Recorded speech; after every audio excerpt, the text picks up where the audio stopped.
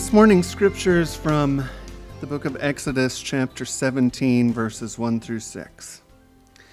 The Israelites left the desert and moved from one place to another each time the Lord ordered them to. Once they camped at Rephidim, but there was no water for them to drink. The people started complaining to Moses, "Give us some water." Moses replied, "Why are you complaining to me and trying to put the Lord to the test?" But the people were thirsty and kept on complaining. "Moses, did you bring us out of Egypt just to let us and our families and our animals die of thirst?" Then Moses prayed to the Lord, "What am I going to do with these people? They're about to stone me to death." The Lord answered, "Take some of the leaders with you and go ahead of the rest of the people. Also take along the walking stick with which you struck the Nile River.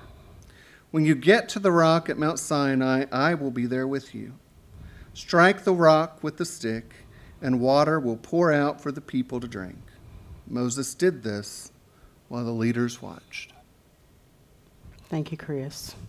Carol, thank you for that beautiful prayer. I don't need to preach after that. That was incredible. Thank you. Not every church can say that they have a reality star as a member. BUCC does. And it is one of the things I get a kick out of telling my minister friends. Andrew Shade, who joined and attends here from time to time, has been on The Amazing Race, Naked and Afraid, 3 seasons, and is currently on CBS's Buddy Games. I'm a reality TV fan. I recently have been watching Naked and Afraid Castaways, which is a little like Survivor, only they're on an island with absolutely nothing, and they must learn how to survive on what they are able to find. And yes, they're naked. Fire and water were the focus during most of the first few episodes. The water had to be boiled before you could drink it, and to boil it, you had to be able to make fire. And let's say there were lots of drama on the show centered around how we were going to do all of this and who knew how to do it better.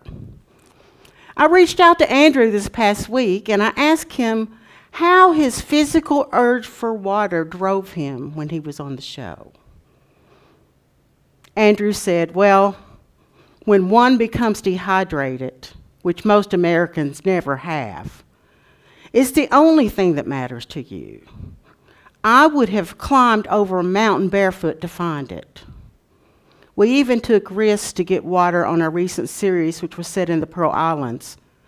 We weren't able to boil water, and sometimes the risk of getting sick outweighed our absolute need for water." On a podcast, when asked a similar question about what was missed while he was stranded there, Andrew said this: "You realize how valuable the comforts of home really are. We take so much for granted. So much. A sink, to be able to turn on fresh water and just drink it. That was so much. I didn't have to find it. I didn't have to boil it. I didn't have to let it cool. There's no dirt in it. A sink. Fresh water is amazing. It's like magic to me these days. Just turning on the kitchen sink, I'm filled with gratitude." What a lesson to learn. When I read the story of the Israelites and Moses, I have images of people like I see on reality TV shows. If you remember, the people were brought out of slavery by Moses, who are being led by God. They were on their way to the promised land. They went through the Red Sea, and just 2 Sundays ago, they were hungry and having no McDonald's or Burger King to stop by. They threatened to head back into slavery because they wanted to be fed. But God, in God's compassion, saw and heard their plight, and from the sky came sweet bread in the morning time, and quail in the evening, and their rumbling stomachs were filled. Now, 2 chapters later, here we are. We once again see repeated actions, this time because they were physically thirsty. Have you all ever been thirsty? Physical thirst can be excruciating, and the body cannot be sustained without it. Humans who do not have access to water are at risk, and there's a lot of folks in this world that don't have access to water today.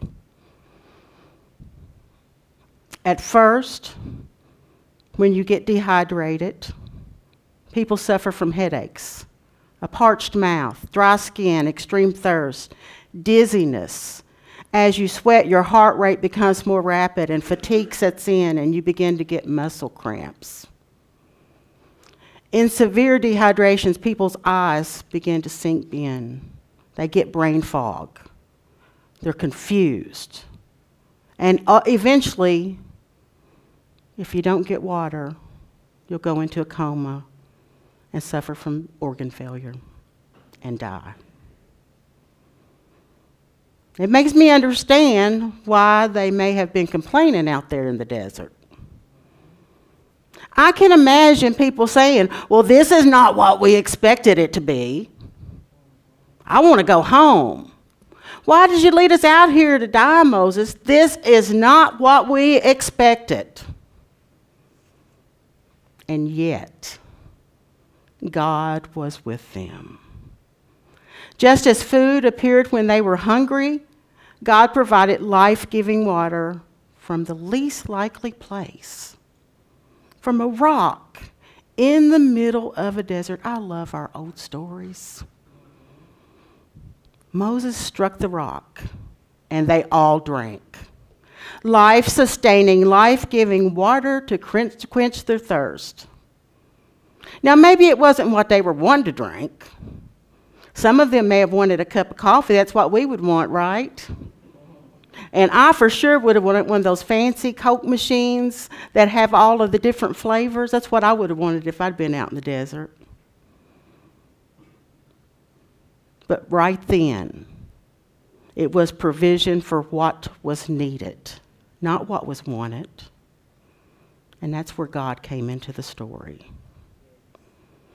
As we journey every day, let me just ask you, does anybody in here ever have days when it's not like what they expected it to be? Yep, amen. Each morning, days when we have days that we just don't expect them to be so bad. Days when no matter what our connection with the Holy has been or how many times the Spirit has sustained us during hard times, when the going gets tough, no, that was not what I was going to say. But that's a good one. We're like Celie in The Color Purple. God done forgot about me. Each morning we get up with expectations of what our day will be like. And we plan for what we'll experience or how life might get messed up.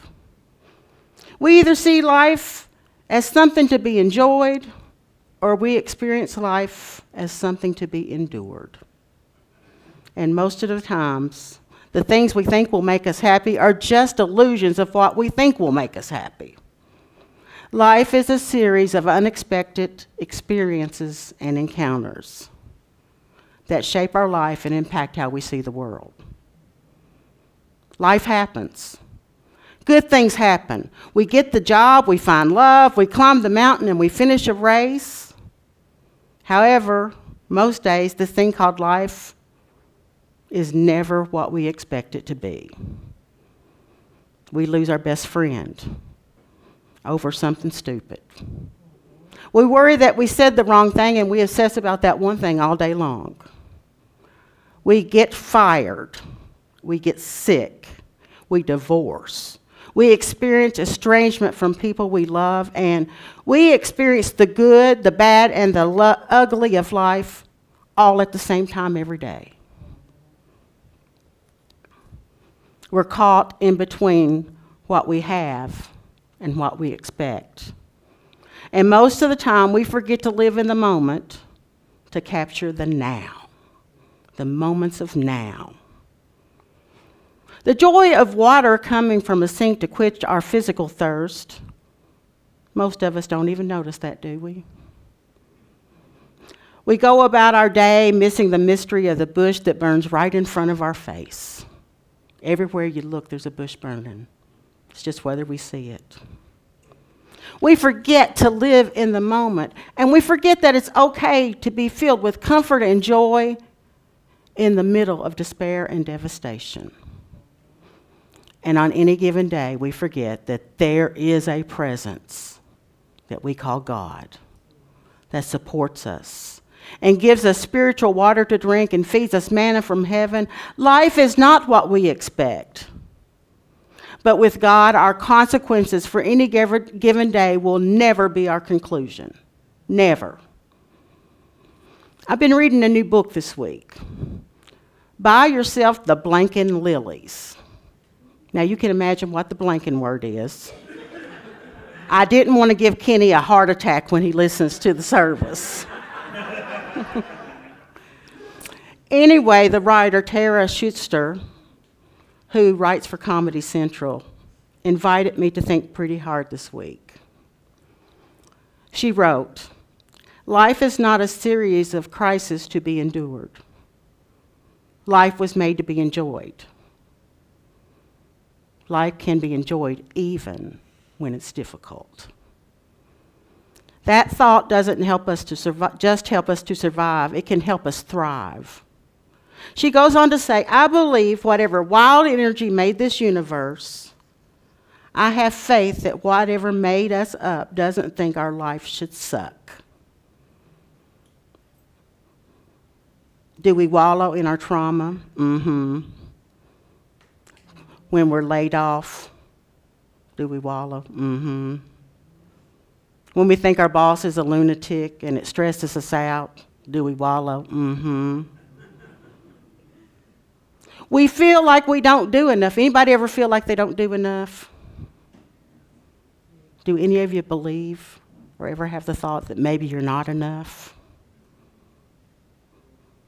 And if you're one of the people who runs tapes through your mind like this, Tara would say this: quit hanging on to what's wrong. It is not that the pain does not exist. Rather, two things can exist at the same time. If we can get used to the ambiguity of two things being true at the same time, then the sooner we will come to appreciate our own story.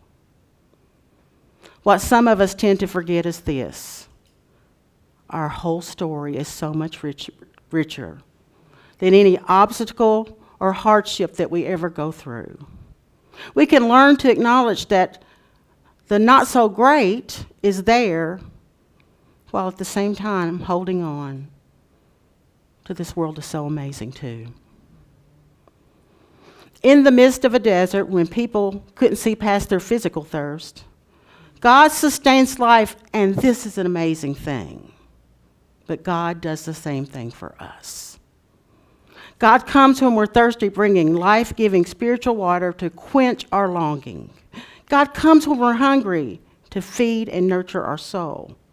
Life is not what we expect, but it can be one of the greatest, most amazing adventures when we realize who we belong to and who's on the journey with us. It can be so amazing.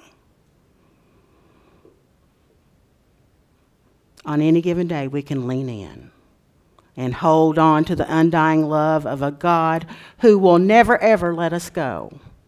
It's one thing you can always count on. The love of God will always sustain you if you lean into it, and sometimes when you don't even know it's there. Each one of us in this room, and each one of us at home, we're a beloved child of God. We are loved, we are valued, we are claimed. And I have found that when we lean into the mystery, even when we don't feel it, and on some days when we don't even believe its presence exists, God provides. Not what we want, but what we need at any given moment. And the joy in my heart is so much fuller when that happens. And my half-empty glass is filled to the brim, overflowing with enough to share with others in this little church in the world, when and if I lean into God. We're called together on a journey called life in this little church located on the corner of Don Anna Drive and over the internet from folks watching in their homes. We all have become family. It isn't what we expect all the time, is it? But it can be what we've hoped for when we experience God together. Nadia Bolz-Weber describes the church experience like this. You know I love her, and I'm going to edit her too for Kenny's sake. Church is messed up. I know that. People, including me, have been hurt by the church. But as my United Church of Christ pastor friend Heather says, church isn't perfect. It's practice. Among God's people, those who have been knocked on their butts by the grace of God, we practice giving and receiving the undeserved. And receiving grace is basically the best crappy feeling in the whole world. I don't want to need it. Preferably, I could just do it all and be it all and never be messed up. That may be what I would prefer, but it is never what I need. I need to be broken apart and put back into a different shape by the merging of things human and divine, which is really screwing up and receiving grace and love and forgiveness rather than receiving what I deserve. I need the very thing I will do everything to avoid that I need. The sting of grace is not unlike the sting of being loved well. Because when we're loved well, it is linked to all the times we have not been loved well. Has anybody here not been loved well sometimes?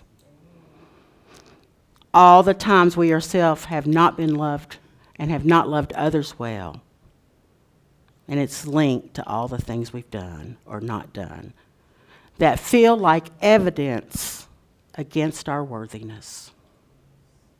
Love changes everything. God love changes everything. Yes, we may still complain from time to time like our ancestors in the desert. But we're learning we are worthy. I hope we're learning that. We're learning to turn off those old tapes that tell us that the things we are not. You know, those things people told you a long time ago. Well, you're not that. You're not smart enough, cute enough, something enough. Everybody's got a something enough. In this place, we're learning that each one of us has a gift that the world needs.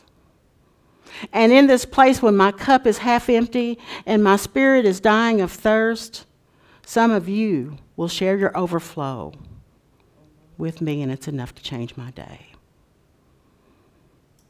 That is God love.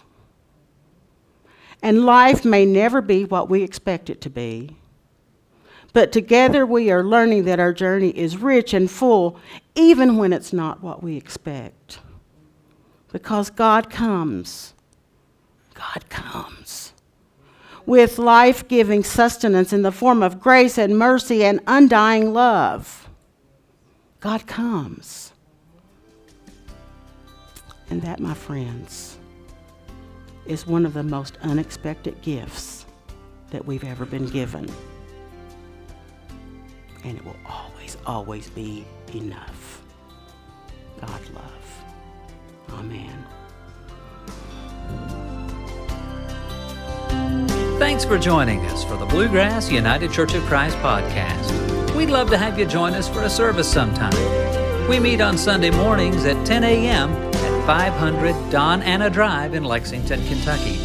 You can find us online at bluegrasschurch.org.